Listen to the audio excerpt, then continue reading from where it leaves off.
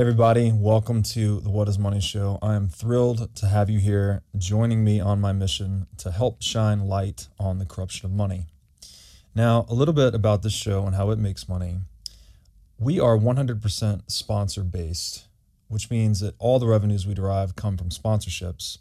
But I try to be very selective about the sponsors that I work with, specifically trying to choose those who have values well aligned to the values expressed on this show, like freedom, education, self-sovereignty, etc.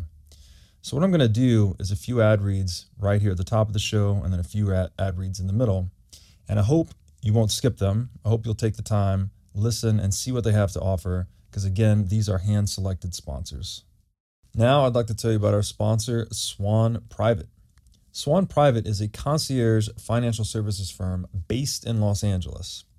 Now, I've known the Swan team for years, and these guys are laser focused on the Bitcoin mission. They even have a zero tolerance policy for all shitcoining. Recently, their CEO, Corey Clipston, was instrumental in calling out many of these crypto scams right before they collapsed, saving a lot of people a lot of money in the process. Swan Private focuses on guiding high net worth individuals and businesses on all aspects of Bitcoin strategy, including buying, custodying, and market research.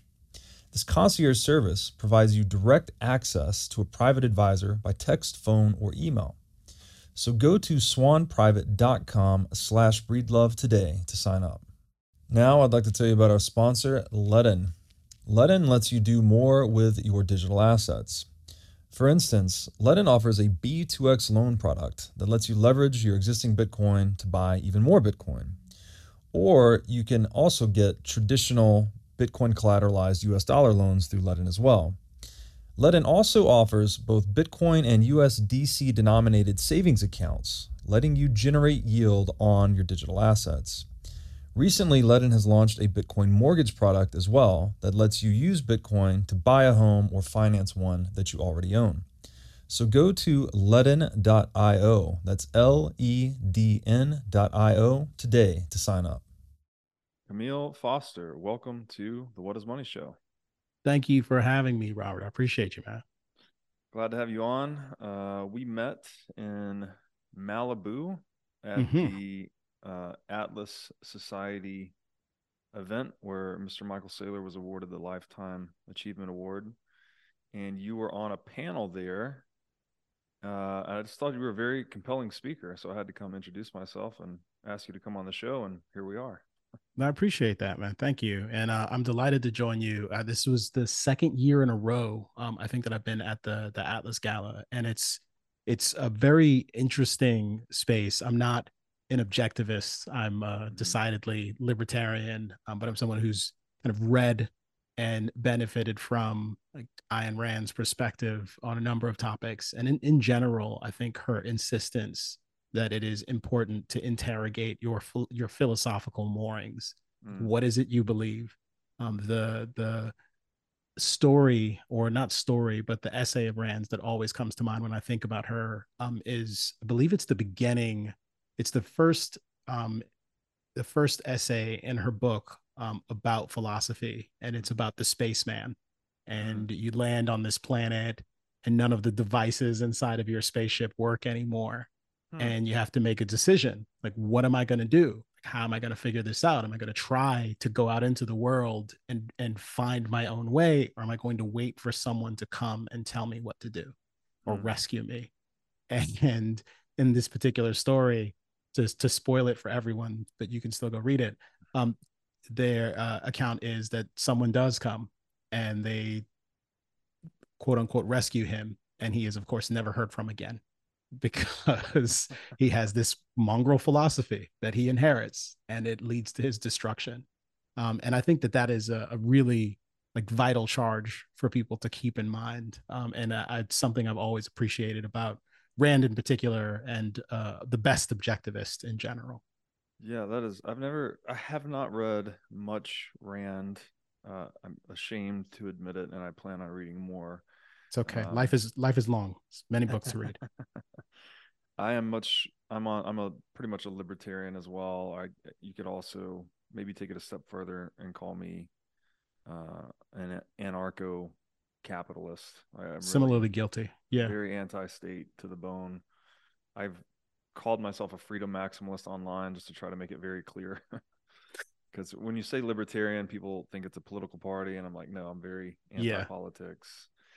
Um, and I've only read her essay, "The Virtue of Selfishness," Hmm.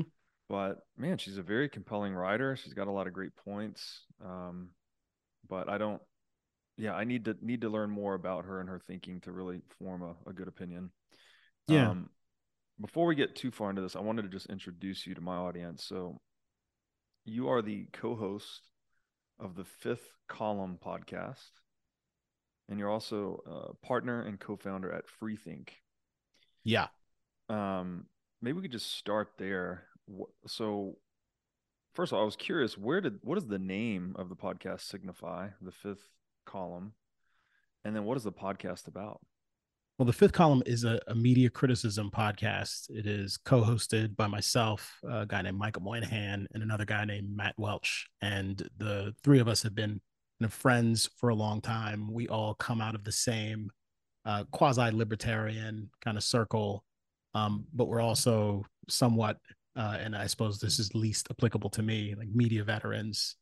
Moynihan has worked at Vice and at Reason and a bunch of other places. He's also worked in book publishing. Matt has been at Reason for a number of years, spent some time at the LA Times. And I've been at News Corp and now run Freethink, which I can talk about in a minute. And the podcast is ostensibly about the various media narratives that are always a swirl, the Mm, business of making news. And I think our raison d'etre is trying to help people be more conscientious media consumers, mm, teaching media literacy, so to speak. But we do it in our own way. Um, and it's often working a bit blue. Some of the episodes are a little zany, crazy, outrageous.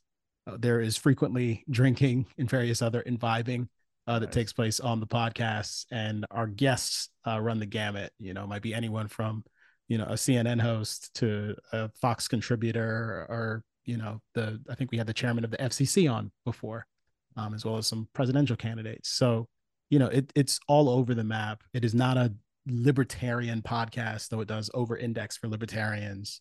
um, but it very much is a podcast that just tries to be thoughtful, critical, to ask good questions, and to model like sensible discussion about important issues, but also not to take everything too seriously. I think my kind of principal attribute in that context is to be relentlessly critical of like panic Mm, and hysteria.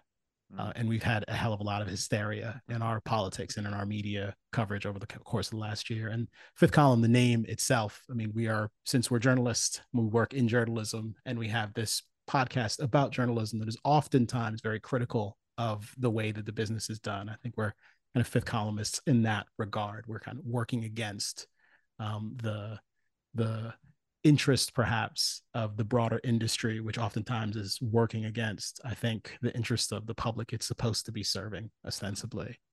right. And then Freethink is kind of a different thing. Freethink is a company, a media brand that surveys stories about the future, about the world that we want to create, about people who are envisioning new and different ways to take on big challenges. It's an optimistic, kind of human progress oriented media brand. And the thinking there is that we tell stories about the most important things that are happening in the world, even if it's something that won't necessarily be a household name for another 5 to 10 or 15 years. Hopefully, these are stories that will matter, that will be genuinely durable.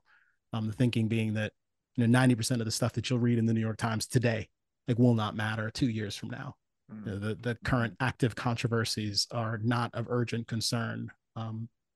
Even if most of what you're reading is about politics, war, and the stock market, like there's a very real sense in which the things that will most impact the lives of our children are not the things that we spend the most time debating.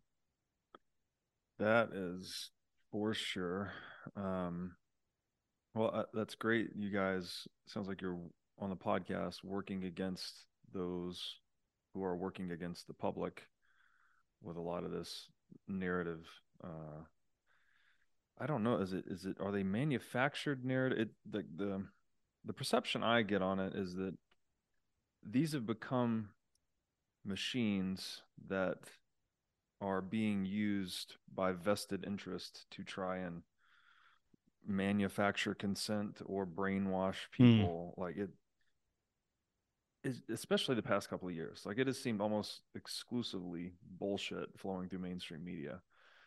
And I'm very bullish on the podcast space in general as like a counterforce to that. But it sounds like you guys are taking a very direct approach, just hopefully educating people on how to filter narratives properly. Yeah, I think we're trying to. I think we're trying to. And I'll say this, oftentimes it can seem very conspiratorial the Mm-hmm. way that media narratives emerge, the way that everyone kind of arrives at the same perspectives. They start echoing the same kinds of tropes. I think it was earlier this week that was it Merriam-Webster said that gaslighting was like the word of the year, Mm-hmm. and up until a couple of years ago, it was a word that almost no one ever used, and suddenly it's completely in vogue. In the same way that we cannot stop talking about disinformation and misinformation, for Mm-hmm. example, there seems to be this kind of elite consensus that is represented in most media narratives. And, it would actually be, I think, a little bit better and less maddening if it was, some kind of top down conspiracy and someone was Mm-hmm. giving orders. But the reality is, I think that it's a kind of emergent phenomenon, like the markets, Mm-hmm. and that it has a lot to do with the fact that we've had over the course of the last couple of decades this radical transformation of the way knowledge and information are produced. And that transformation has led to a real erosion of kind of trust and confidence in institutions Mm-hmm. and in elites broadly. And I think this is a story that's been expertly told in a book like Revolt of the Public, which I would highly recommend to people. And that's created a lot of weird kind of social dislocation, everything from kind of Occupy Wall Street all the way down to Black Lives Matter, the Tea Party movement, and more recently, like Antifa. Like all of these organizations share some kind of similar DNA. And in many respects, I think that the press itself, that the elite media, like feels a lot of the pressure that comes along with this kind of radical reshaping of the way information and knowledge is created, going from a world where there are these three kind of dominant media organizations that help to dictate what the narrative is in the country to one where virtually anyone can get online, can shout something, and there's a decent percentage chance in some instances that this will catch on. That when the major media organization gets something wrong, or overlooks something really important, that people will find out very quickly. Mm-hmm. And I think one of the best pieces of evidence to support this narrative is the fact that just public trust in media broadly has been plummeting since the 1970s. But in particular, it's taken a real nosedive over the course of recent years. And the only the only sense in which it kind of looks good for them is that there is this massive delta between people on the political left and the political right. And people on the political left tend to have a tremendous amount of faith in the mainstream media, while people who are independents or conservatives tend to be a lot more critical. Mm-hmm. And by critical, I mean like we're talking teens for their level of confidence Right. in the media's ability to be fair, and that's really distressing. It's distressing when one segment of the population thinks those people are telling the truth 60-70% of the time, and the others suspect that there's like 12% delta. That's going to create pretty severe um, some pretty severe concern, and it's likely to have some real repercussions for the media industry more broadly. Right. Yeah. So what I hear you on that. There, what's that old quote? You should never ascribe to malice, which you can ascribe to stupidity or something like that. Yeah, and But that works too. Yes. what is, in your estimation, driving the emergent phenomenon? Because I mean, what the attacks on language at least seem to be pretty intentional. And I would also like to understand how much of wokeism, DEI, critical race theory, all of this stuff that is being, I guess, pushed on institutions, perhaps, how much of that is state funded? Do you have any idea? Yeah, I mean, it's an interesting question. Let me take it this way.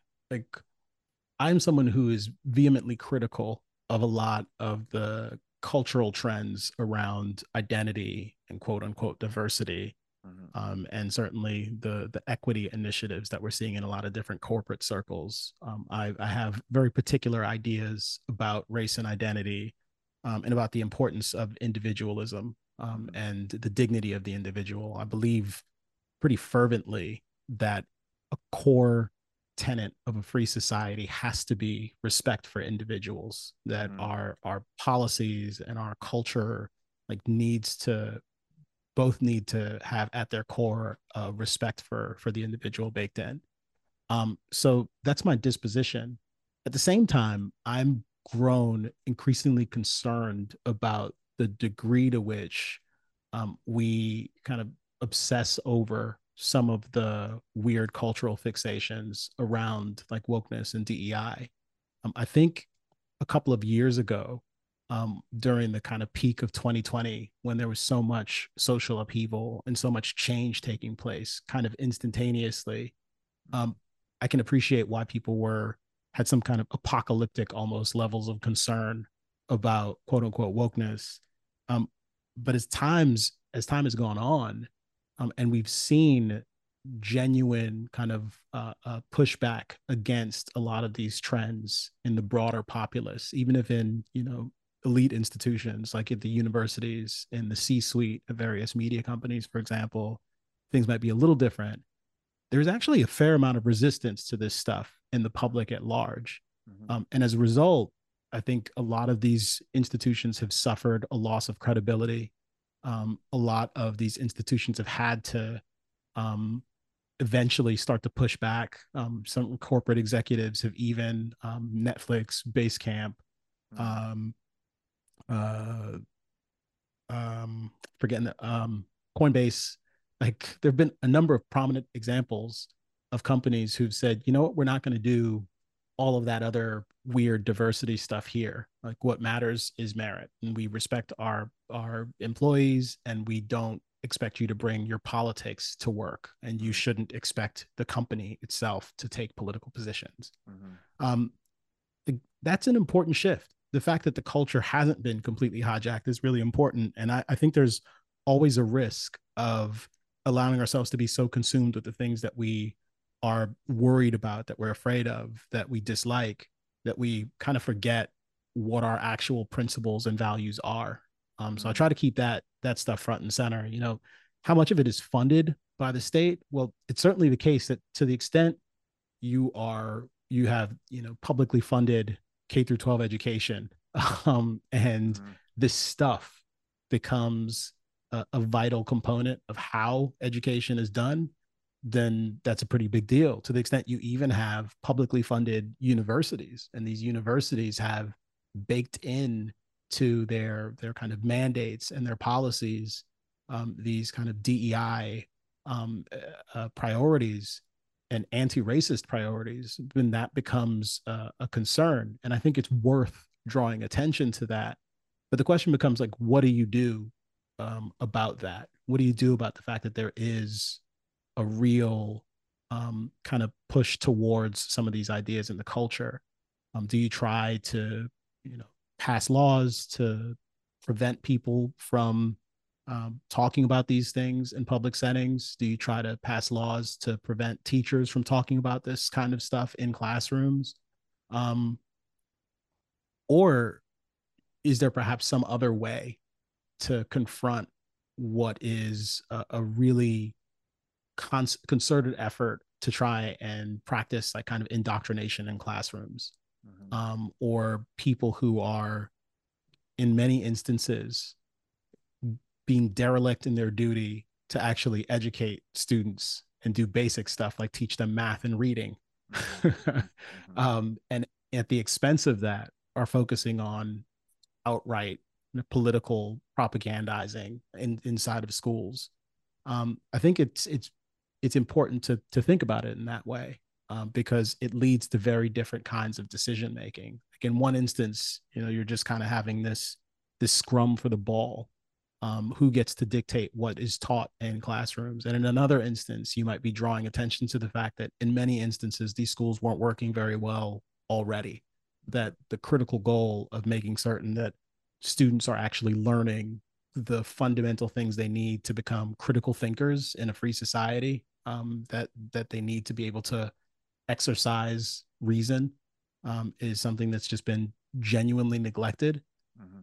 That becomes all important, in which case the priority isn't trying to ban things. It's actually delivering meaningful educational freedom and competition to parents, for example, and families.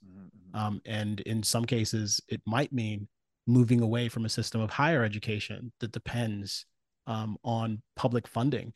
Mm-hmm. That might actually be a more salient, and thoughtful approach, and they may not be compatible with one another. Man, it's definitely a pernicious problem. I mean, the deeper libertarian in me is just like everything that the government becomes involved in, it gets screwed up, you know? Mm-hmm. So like I think removing this, well, I mean, what can we do? Like as individually, don't put your kids in public school, right? Don't put them in state-based education. Then you avoid some of that. But so long as people are being taxed and public schools are being funded and people are going to public schools, you're going to have this indoctrination type situation. And I don't, it's very, very complicated to untangle. The first, I appreciate your feedback on that. The first question, I was sorry to hit you with two questions at once, but the first one I asked you, what do you think's driving the emergent? Is this a mass psychosis? That's what I typically refer to it as. I'm not Mm. sure. What is this emergent political shitstorm over the past 2 years? Like, do you think there is a fundamental driver, or is this just a multivariate kind of situation? I mean, I think you're asking in terms of the kind of identity politics stuff in particular, or Yeah, just and in I mean, general. the it was obviously the medical stuff was the real hot divisive topic for Mm-hmm. quite a long time, and then it became the identity politics. Um, but it was sudden, you know.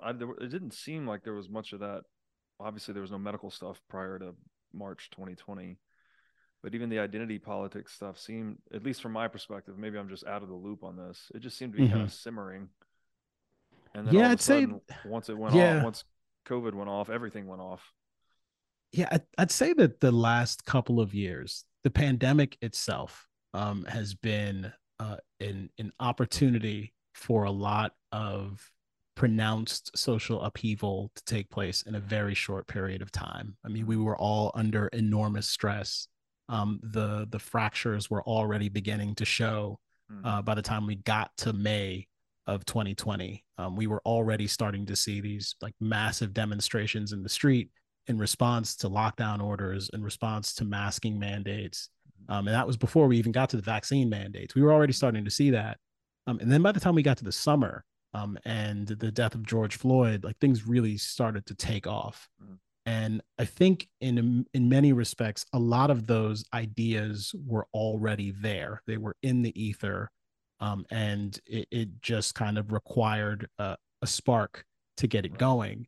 But if you look around the world, the reality is that we've seen profound social upheaval pretty much everywhere Mm-hmm. and all at once, and not always for the same reasons or even in the same directions. Mm-hmm. Like in some cases, we're seeing, these right wing, so to speak, revolutions, these nationalist revolutions that seem to be happening. In other cases, we're seeing Iran and China, where there are these, sort of groundswells of popular support against these, entrenched, totalitarian regimes. Mm-hmm. And that is an objectively good thing from the Mm-hmm. perspective of people like you and I. And I think it's important to acknowledge that all of that stuff is kind of coming out of the same milieu. Like Yes. what's being toppled in many instances are kind of dominant ethics, and dominant institutions, and dominant personalities. And in many instances, I think that it probably has more to do with that than any kind of underlying political project, Yeah. so to speak. Like everything is vulnerable because everything is being questioned and challenged, and people are kind of more empowered than ever before with respect to their ability to both speak out and to be heard, Hmm. and to select for themselves the kind of narratives that they're going to be subscribing to.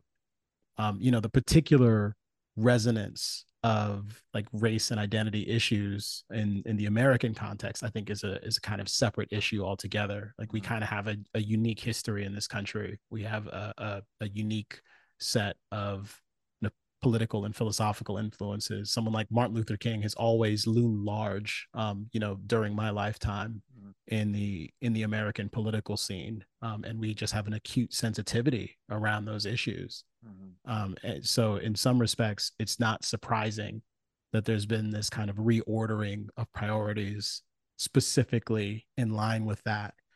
But amongst, I think, elites in particular at the university level, a lot of these trends had already been well established. If you go back and read, I believe it's Peter Thiel and David Sachs' book, The Diversity Myth, which might have been published in like 1994, Hmm. um, or the Kindly Inquisitors, which was maybe published the year after that. Like both of those books, if you read them now, and I read them both in the years. Well, I read Diversity Myth a little earlier. I read Kindly Inquisitors during 2020, and it's eerie, like Hmm. just how much what was going on at the time those books were written mirrored what we were seeing in the public, during the kind of summer of love, so to Hmm. speak, Hmm. What was when the the second the title? You fires and said the riots were Diversity taking Myth. place.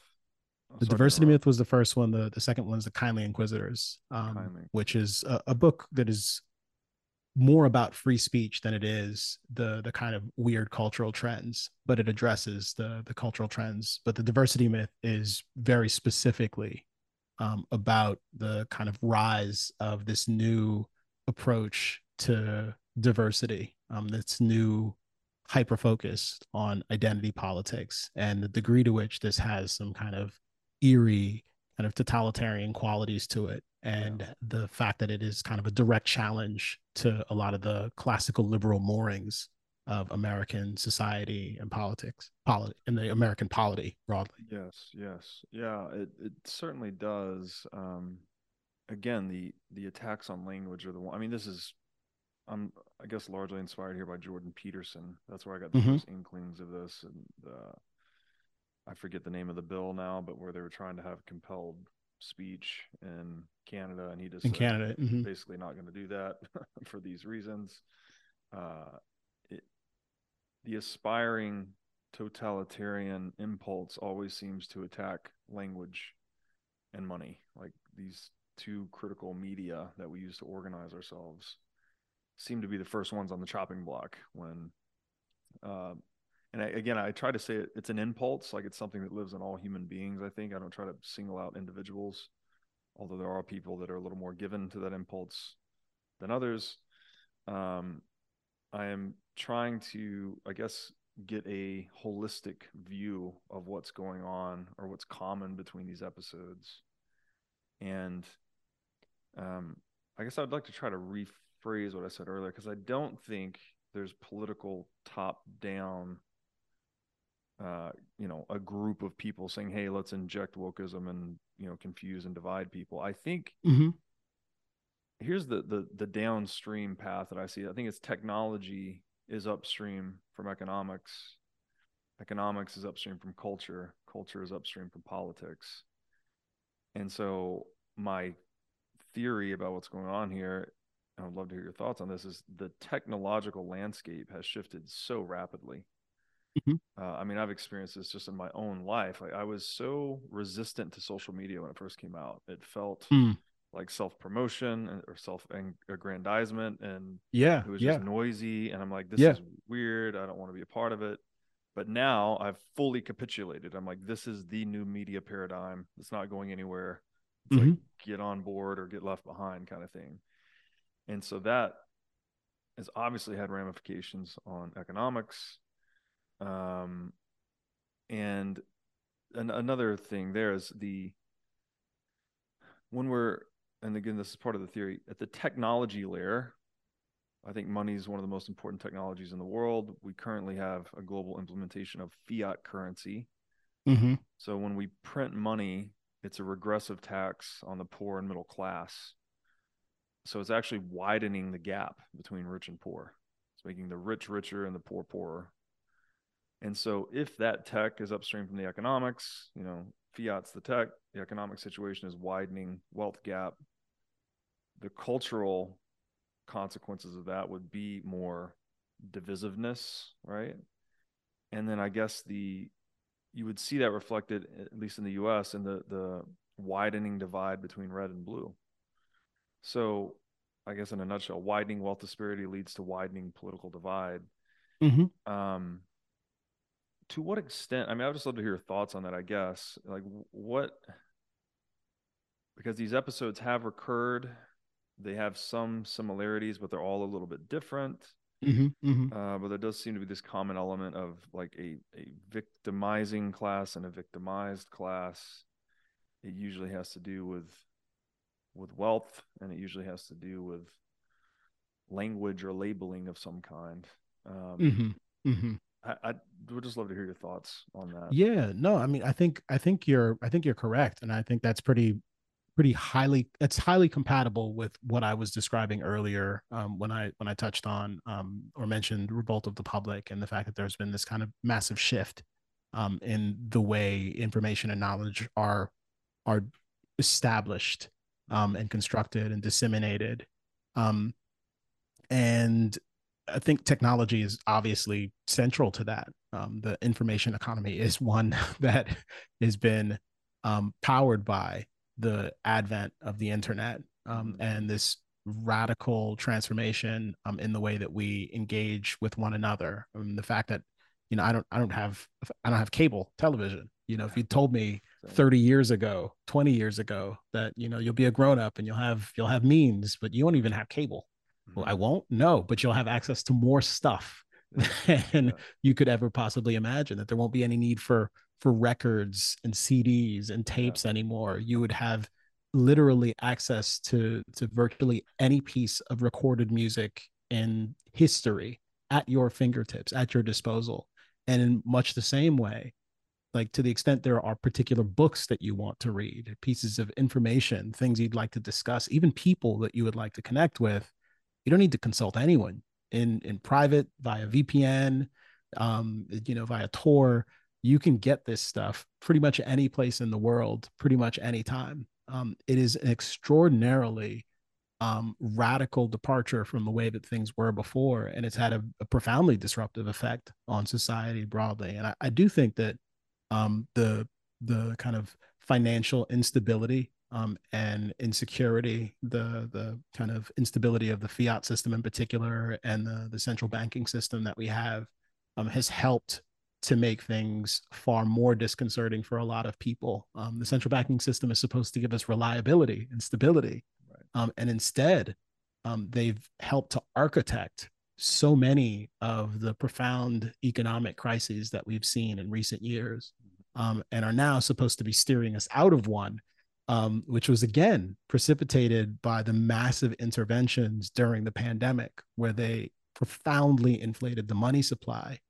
Um, I think one thing that kind of complicates the story, especially for people like us, and perhaps for you in particular, as someone who's a prominent figure in kind of the crypto community, is that a lot of people were starting to get into crypto, during this period. A lot of people who, in many instances, didn't quite know what they were doing, Mm-hmm. and it's still early days, and the kind of massive disruptions that have happened there, have perhaps kind of complicated the story when it comes to the opportunity that might exist for crypto to be, a legitimate alternative to kind of the fiat system.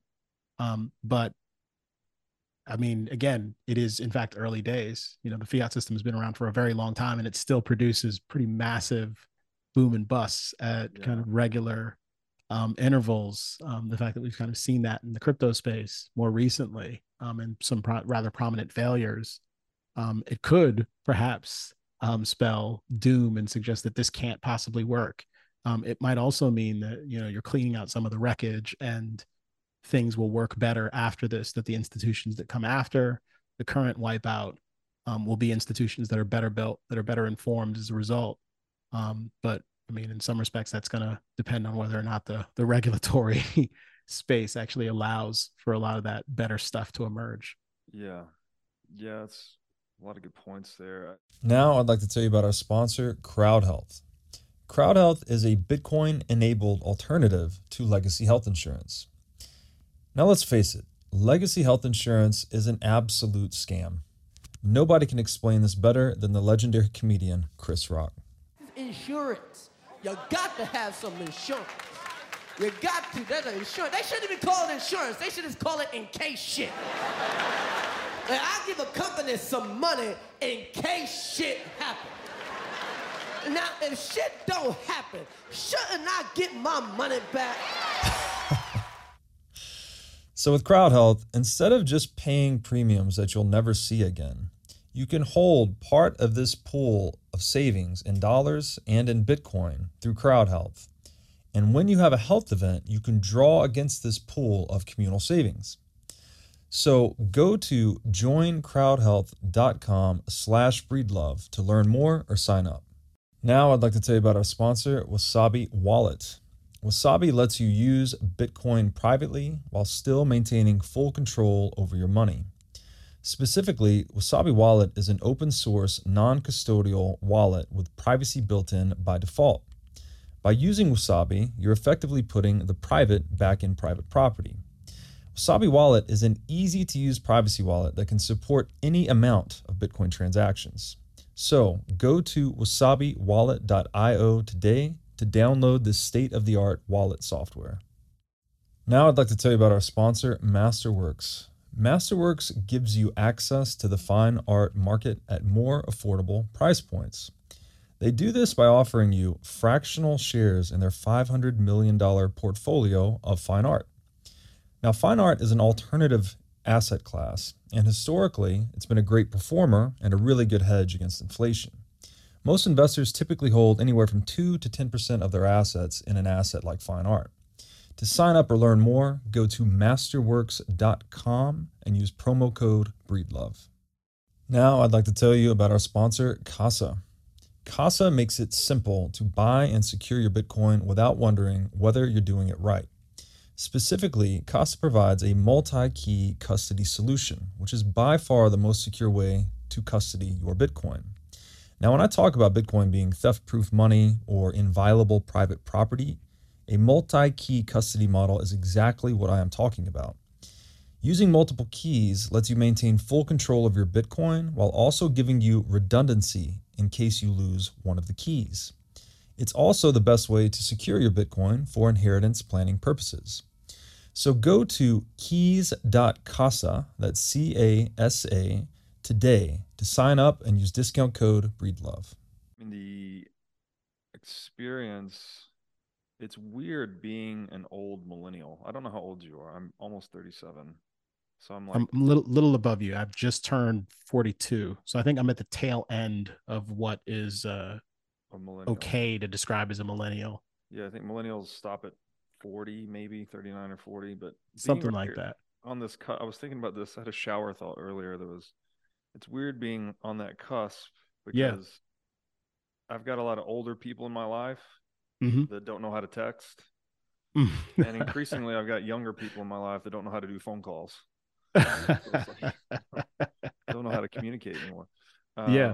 But it is having an effect on us cognitively. I feel like when I interact with, like, my friend has a 15-year-old son, and the kid is just like brilliant, man. He grew up on the internet.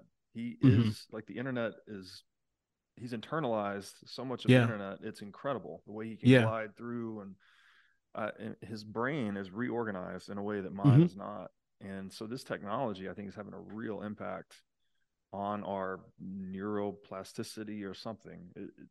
We're new Yeah. people now as a result of Yeah. the new tech paradigm. And I don't know. That's wonder how It far really that is. will go.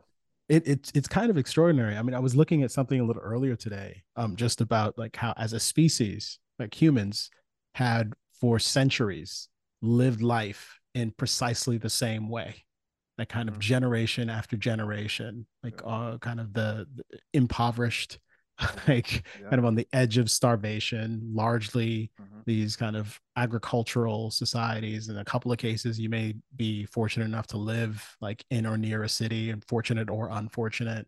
But these were difficult days, and then you have the sudden dramatic change that comes with the Industrial Revolution, Mm-hmm. and that was kind of the first big like whoa.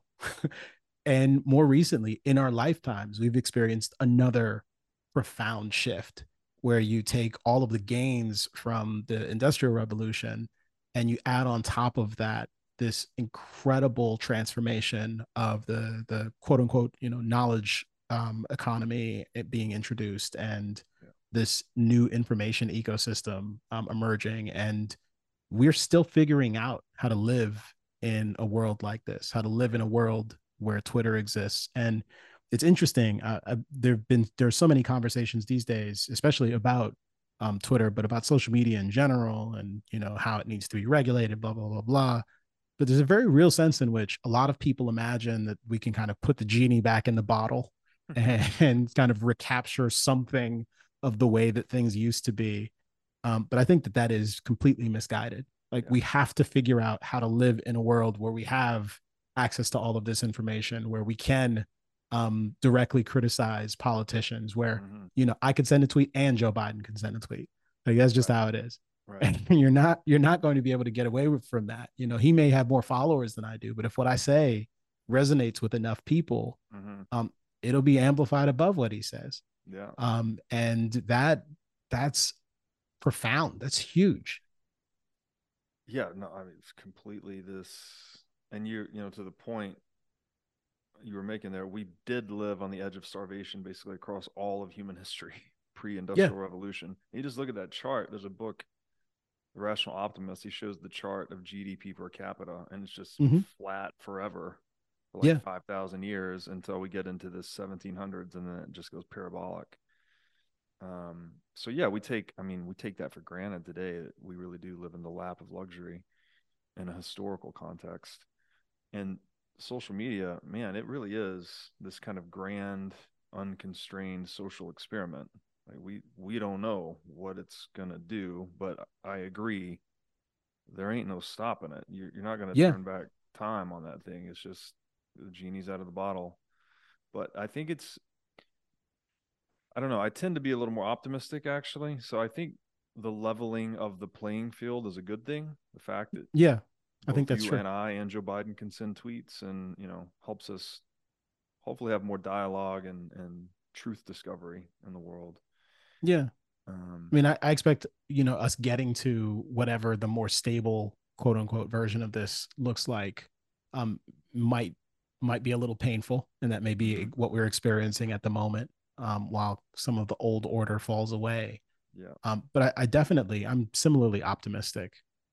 If we can avoid the most serious pitfalls, yeah, and if we can insist on and convince enough people to insist on a lot of the kind of core, um, again, classical liberal values that have been so valuable, have been so critical to helping to establish a kind of prosperous system of private property and yes, individual liberty, that has made all of this possible, then I think we'll be okay. I think one of the things that made me pretty concerned in recent months and years is the number of people who seem to be reaching a place where they didn't believe that like free speech worked anymore. They didn't right, believe that the kind of classical liberal order made sense anymore. They would refer to people like me and you as like naive libertarians.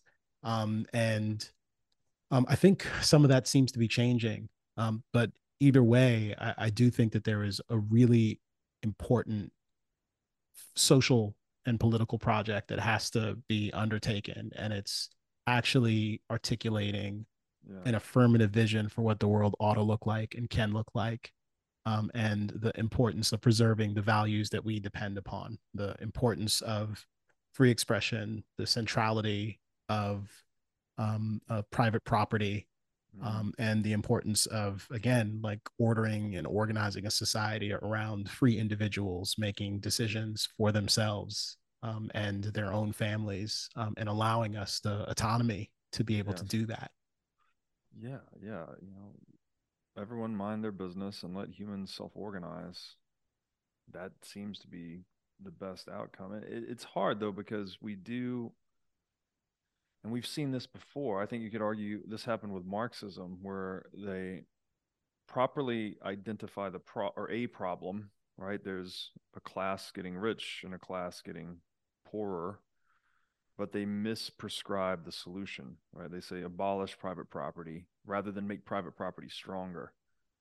Stronger private property is what's going to actually help people lift themselves out up the Right. economic hierarchy, let's say. Yeah. And it's hard for libertarians, I guess, because a lot of people look out onto the world. We hear this term, late stage capitalism, but you and I know, like, if you got a central bank in an economy, you're one half socialist out Yeah. of the gate, right? You're not even close to free market. So it's institutionalized illiberalism. Like, it's not based on private property. It's based on the Hmm. violation of private property.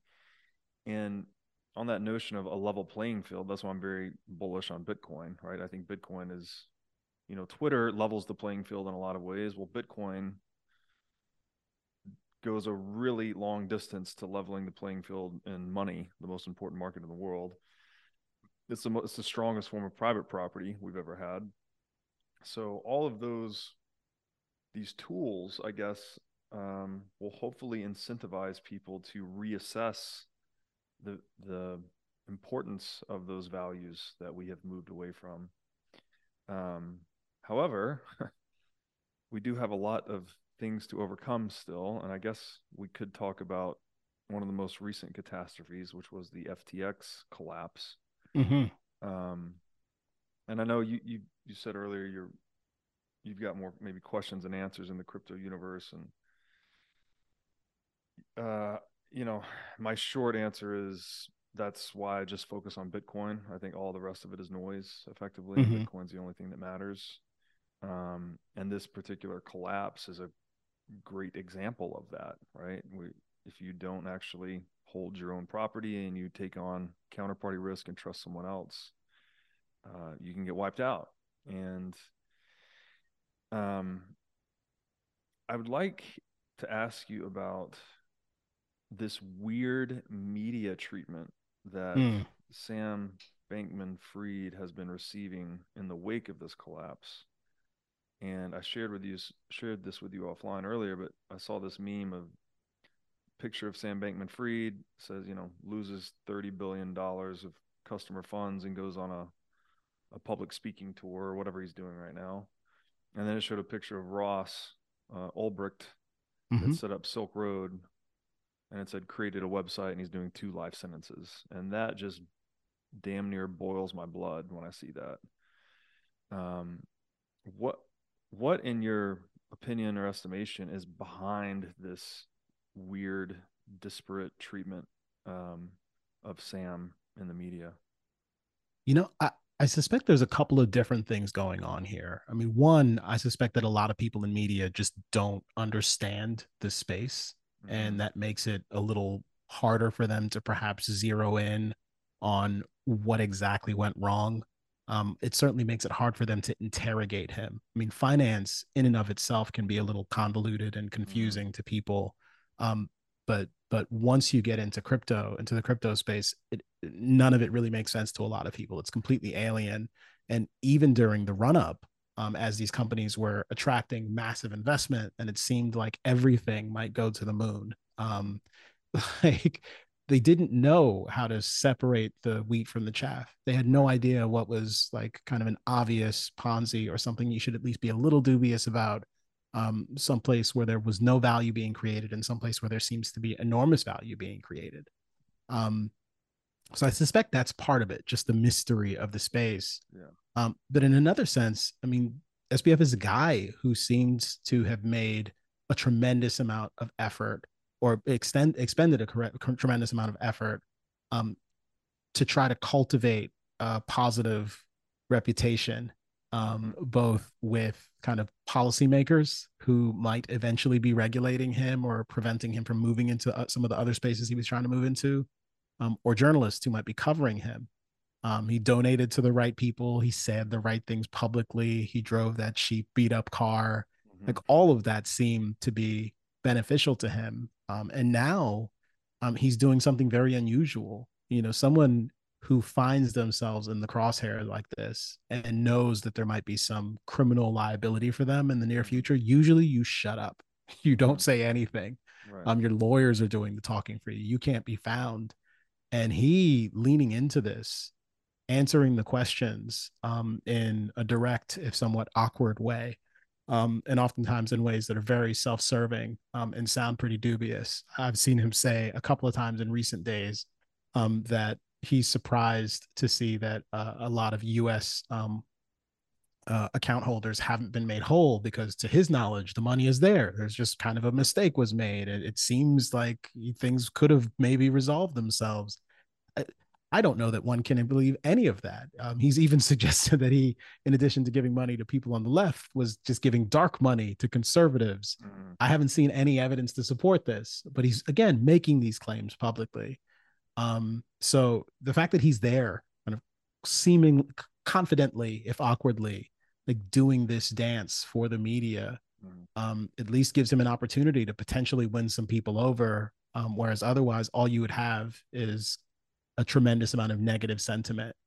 And I suspect, you know, because a lot of the people who lost their money, who lost their fortunes, in some cases, lots and lots of money for individuals, are, you know, people you don't know. You know, they're online. They are perhaps kind of newly well off because of crypto, and perhaps just don't have the institutional firepower, the relationships to really get people to focus on their pain and suffering. And instead, all of it is focused on this unusual man at the center of everything.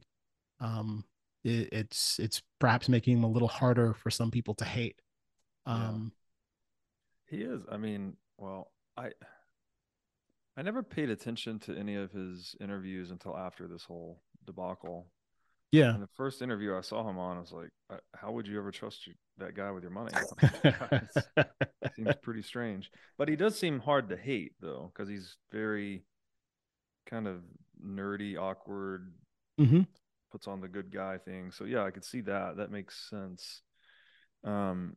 What's going on with the New York Times stuff, though? Because they've been doing, and again, I don't follow this closely, so please correct me anywhere I'm wrong here, but I've heard they've been doing some puff pieces on him. I think you used the term thirsty applause earlier. Like, yes. What's going on with this?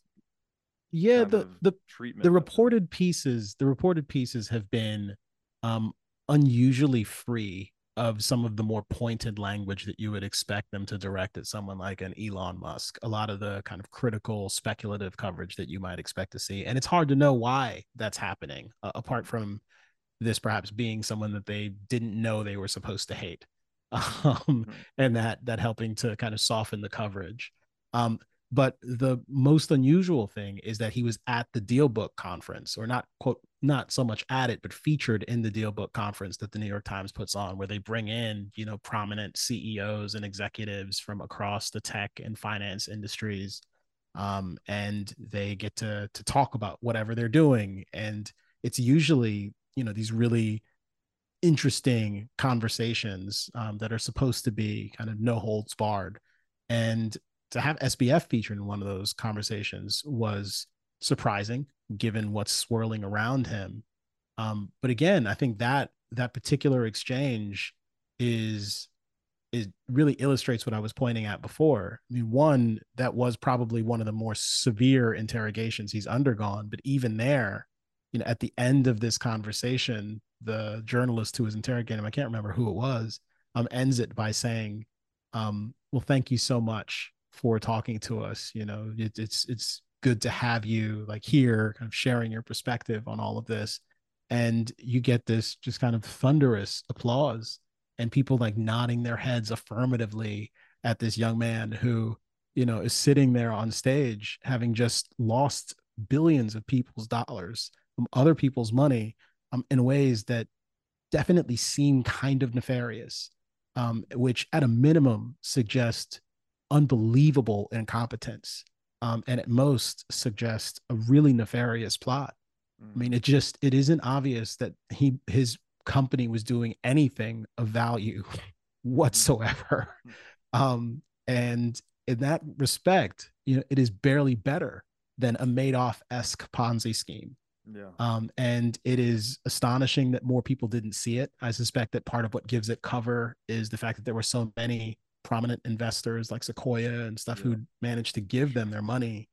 I think BlackRock was invested as well. Like that's, you know, but I suspect what actually ends up happening in the venture space, and I'm to the extent I have exposure to it, it's as someone who's asked for money and received it in a couple of instances, that the fact that certain people gave you money is oftentimes enough of an indication that this is worth doing, that other people will give you their money too. 100%. And there seemed to be a lot of that going on, with SBF, but also with a number of the other ventures that seem to be going out, of business in this wave of failures. I mean, a question for you, is: do you suspect that we're kind of through the worst of this, or is there a lot more to come? I mean, because FTX was what, the number two company in this space, like kind of enormous. Like, do you suspect that Binance is kind of similarly exposed, that we might see other kind of ripple effects, or are we close to the bottom here? You know, if you'd asked me this, you know, 9 months ago with Celsius, was kind of the first one to go. I think Celsius was the first collapse, then Terra Luna, Three Arrows Capital, and now FTX. Mm-hmm. But I thought it would just take, because typically these are like daisy chained, systemically connected lending relationships. Right. So it's like one Right. group borrows from another, they mark it up slightly, loan it to another. And Celsius is one that was like kind of at the bottom of that chain, right? They're taking in retail depositors and they're paying them yield, but the yield is coming from their lending to other desks and whatnot. So I thought just a few of the Celsiuses of the world would get wiped out. I didn't know it Mm-hmm. would go this fast, this deep, that it would cut this deep. So to ask me now, like if it's over, I don't know. I mean, because it's opaque, right? I don't know what's on Binance's balance sheet. Right. I've seen him tweet statements saying they don't have any debt, no leverage, etc. But what is that? I mean, just trusting the guy's tweet. I have no idea. Right. Right. But this is, having been in Bitcoin and the crypto universe for like 6 years now, this story is as old as time in Bitcoin world. I mean, every time there's a bear market, these custodians either, you know, the CEO dies, they get hacked, or there's some other nefarious play going on, and it always comes at the expense of customers and depositors. So in my mind, it's just another one of those. It's, what did Charlie Munger say, or Buffett? When the tide goes out, you find out who's swimming naked. So when you get into these bear markets, everyone that's over leveraged and overexposed just gets wiped out. I didn't think it would go this far this fast. So I'm already of a mind that it should be nearly over, but I have no idea, to be honest. And that, again, to avoid all of this is why Bitcoiners are always saying, not your keys, not your coin, no leverage, no shit coins. Like, just avoid all that casino mess. And just hold Bitcoin in cold storage, no counterparty risk, and just keep buying it. Don't lever it, you know, don't encumber your assets. And that protects you from all of this nonsense. And I don't know, it's really, crypto's bad, but when you understand mechanically how it works, it's like the same thing that we're doing in traditional finance. right? That the little Alameda FTX scheme where they were Mm-hmm. using their shitcoin they generated out of thin air as collateral to then borrow against. Yeah. Well, that's what the U.S. Treasury and the Fed do. The U.S. Treasury produces new bonds. They sell them to the Fed that produces dollars out of thin air, and then they inject it all into the economy. Like it's just, it's it's made up. You ever seen that game show? Whose line is it, anyways? Yeah.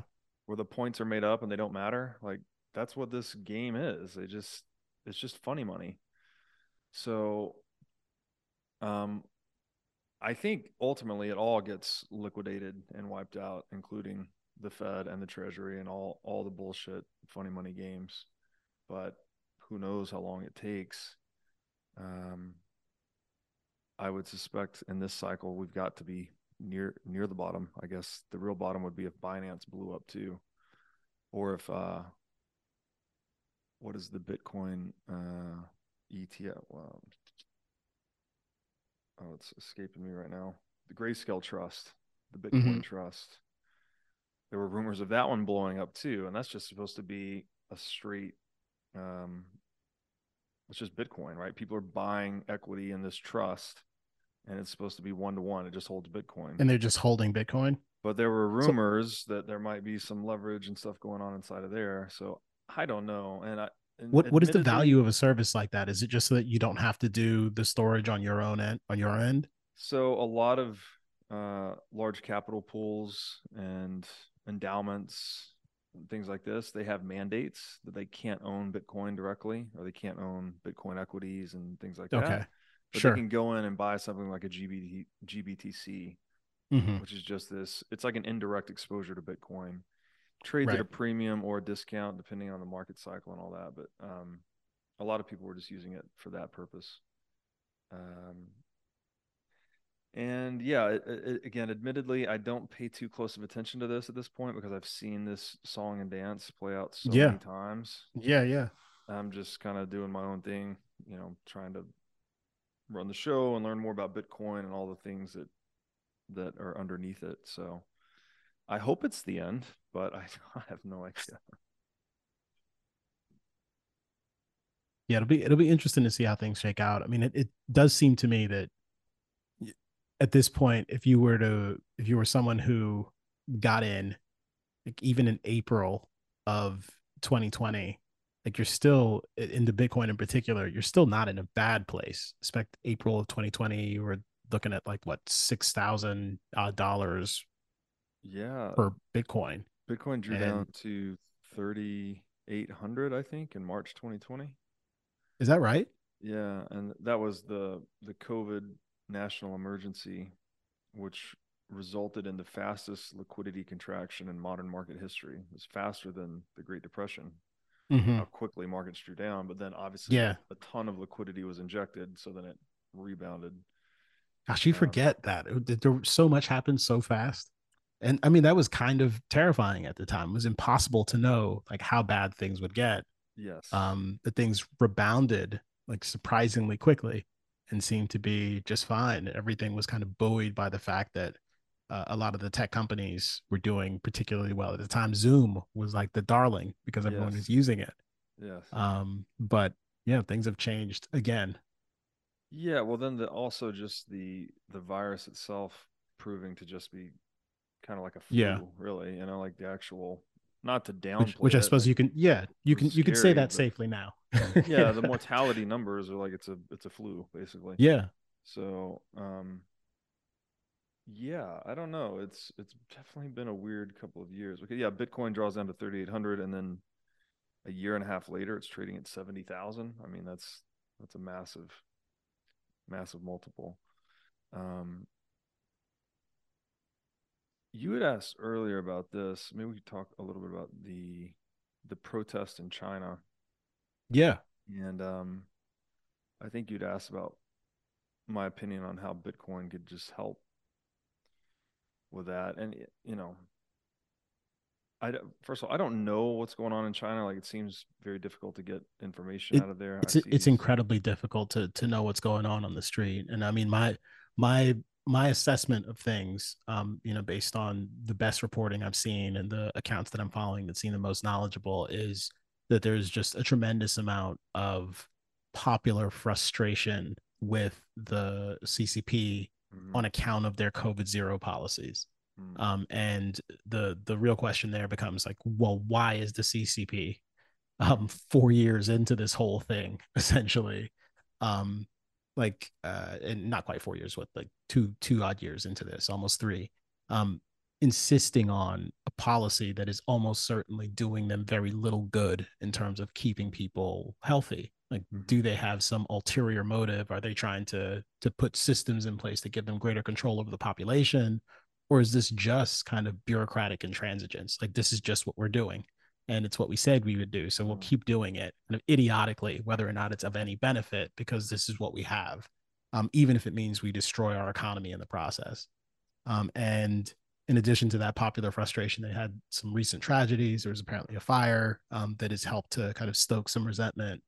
But the wave of protests all over the country does seem to be kind of pronounced and like very, very sizable, and only seems to have an analog with kind of the Tiananmen period. And the crackdown that has come hasn't been nearly as violent as Tiananmen eventually got. So one kind of worries about what might come afterwards. But what's interesting is that there's a bit of a power vacuum there. I mean, there's really only the CCP as a kind of political force in China. So it becomes this question of, while people are in the streets demanding that Xi Jinping resign and saying down with the CCP, it's not obvious what comes afterwards. Right. And given that this is a very closed society, the question of what people can do for themselves to protect themselves, to protect their wealth, to the extent they have any, in a circumstance like that, becomes all important. So I was curious to know, what your thoughts were about how crypto can be beneficial to people who find themselves in these rather uncertain political times, in China in particular, perhaps, but around the world. Like, this seems to be a legitimate problem.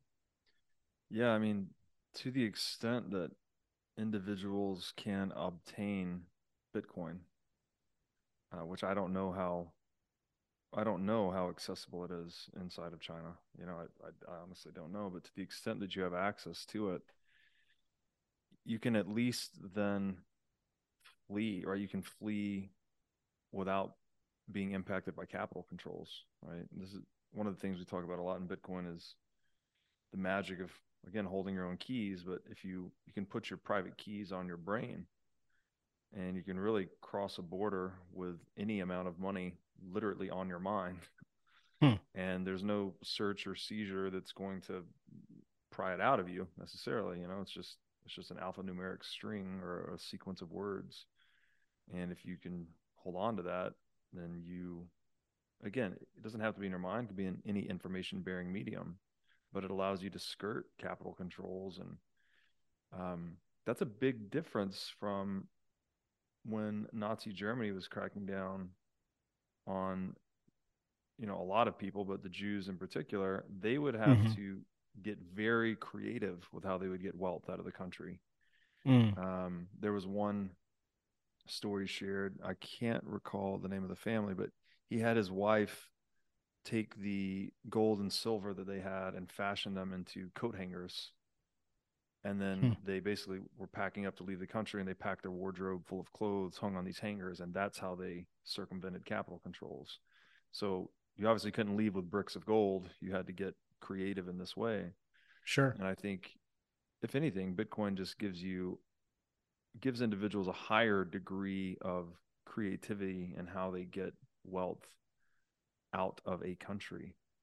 So, definitely seems to be a net positive, but again, it comes down to, who would be really good to talk to about this is Alex Gladstein with the Human Rights Foundation. I don't know if you know who he is, but he's a big Bitcoiner, and he's very tuned in to all of these struggles, humanitarian struggles inside of authoritarian regimes.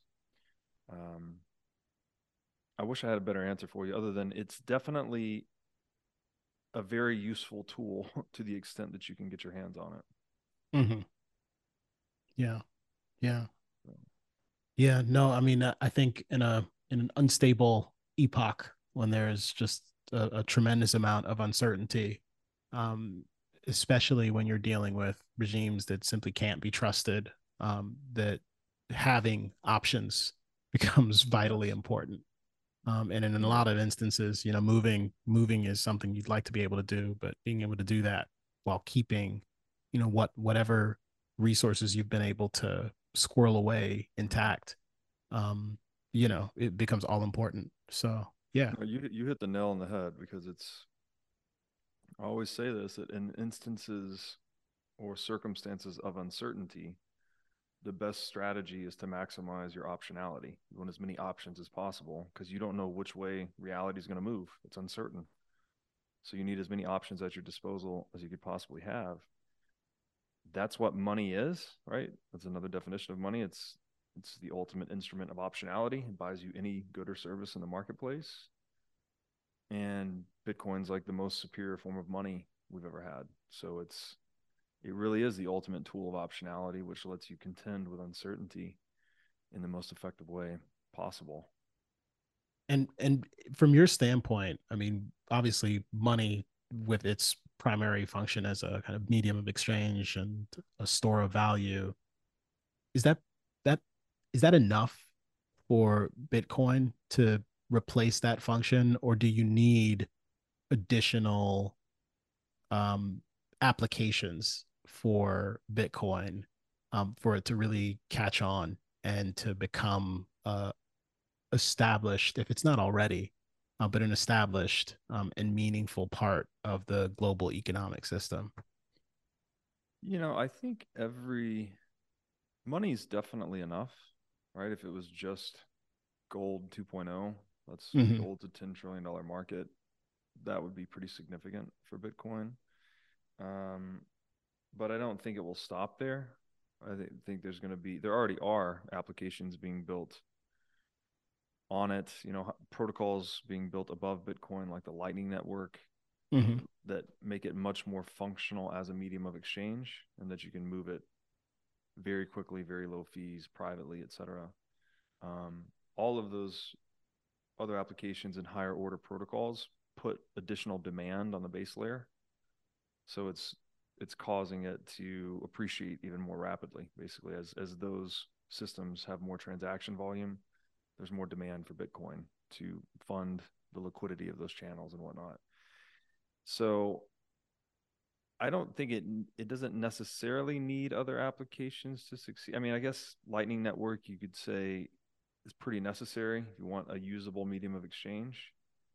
Um, but in current conditions, it's so useful just to be able to put your wealth in something that's semi untouchable, Mm-hmm. right? And then you can vote with your feet. You can go wherever you're treated best, and you don't have to leave with nothing. Like most refugees across history have just left with nothing, right? Whatever clothes and a bag of whatever they can carry, and that's it.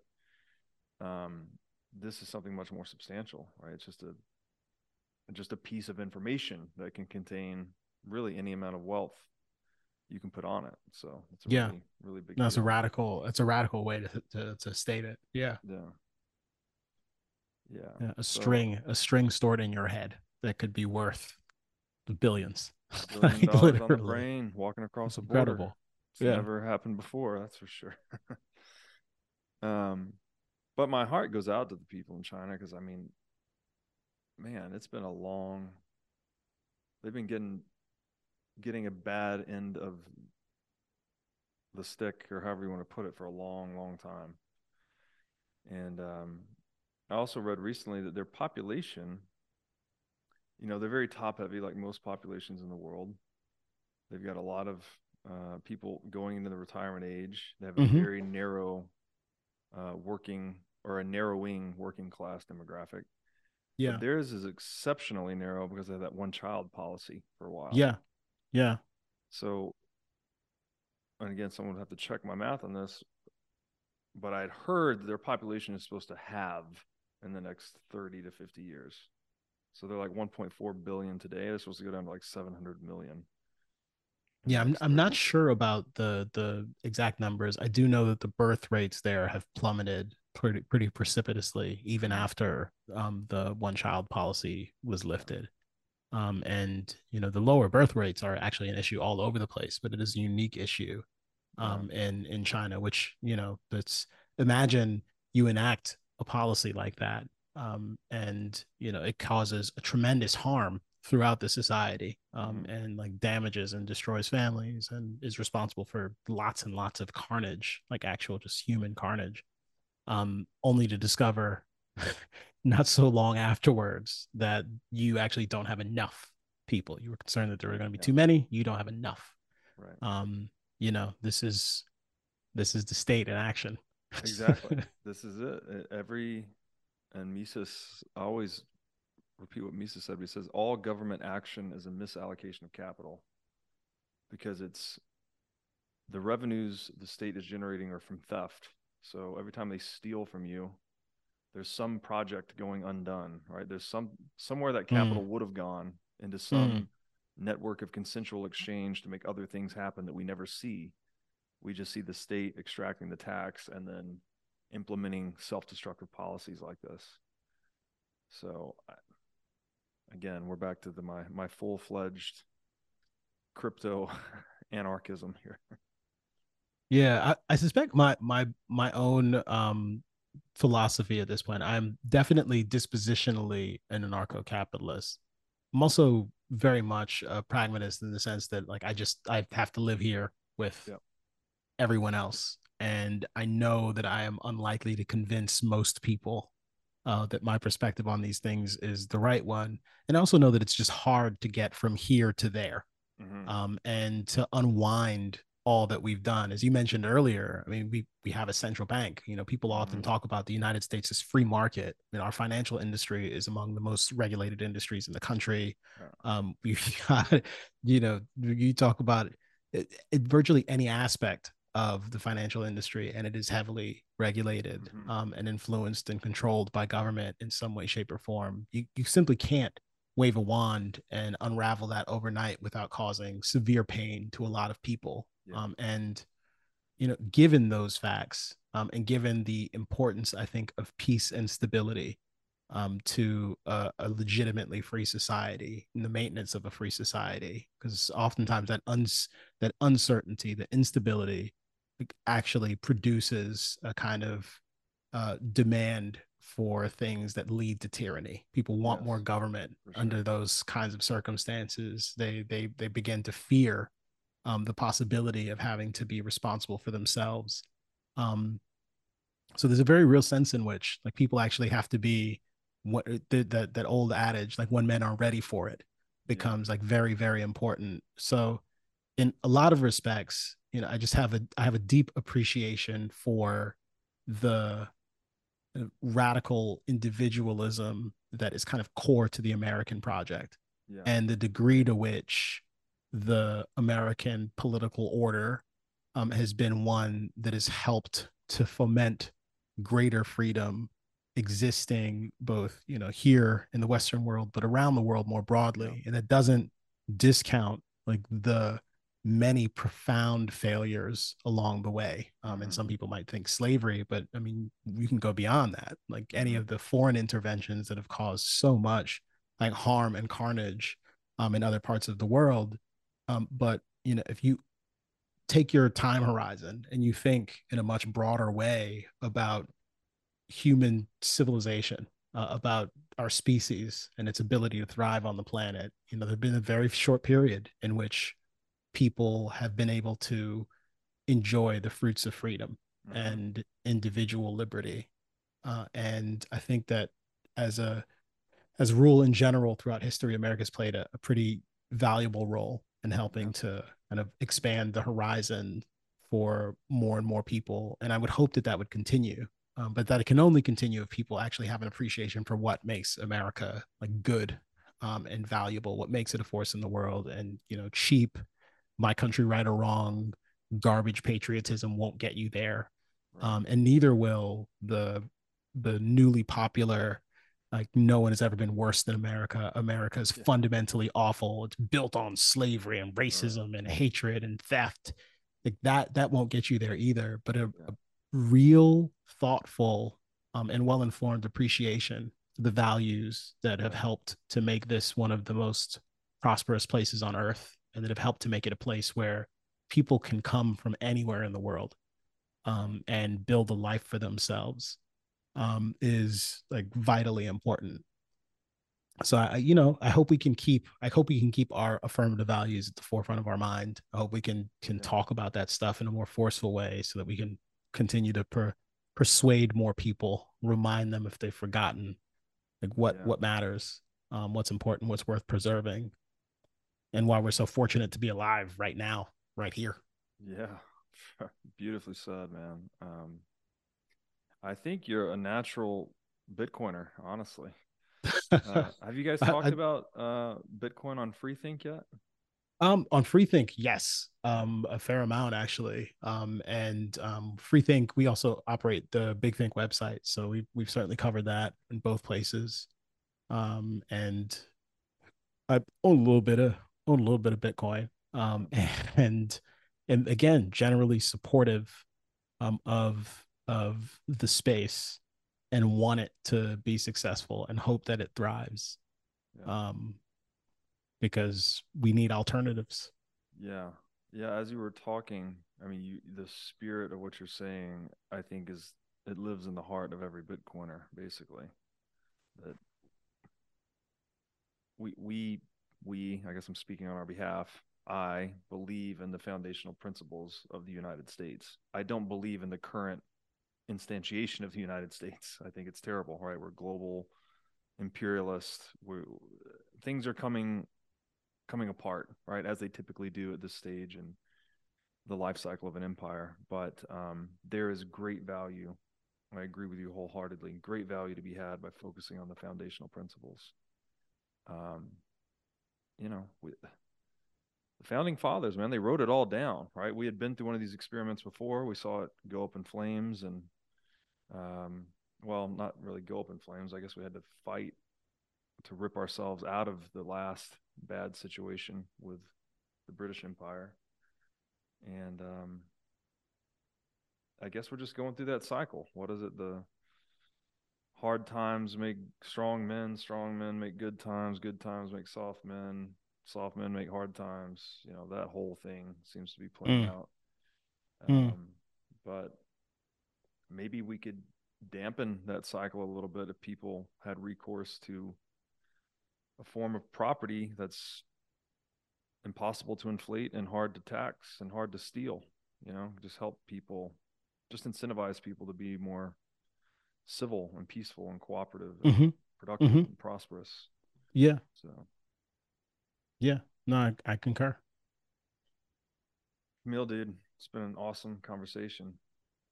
I appreciate it, bro. Thank you for inviting me. And yeah, no, this has been great. Yeah, man. Could you let my audience know where they can find out more about your work? Sure. Well, you can find me at freethink.com and bigthink.com, the two websites I'm responsible for. The podcast, you can find us at we5th.substack.com. We moved over there about a year ago and published the podcast there. So it's on all of the popular RSS services. So you can find us and listen to us on your favorite podcast player. Awesome, dude. Well, thanks so much, man. We'll have to do this again sometime. Sounds good. All right, man.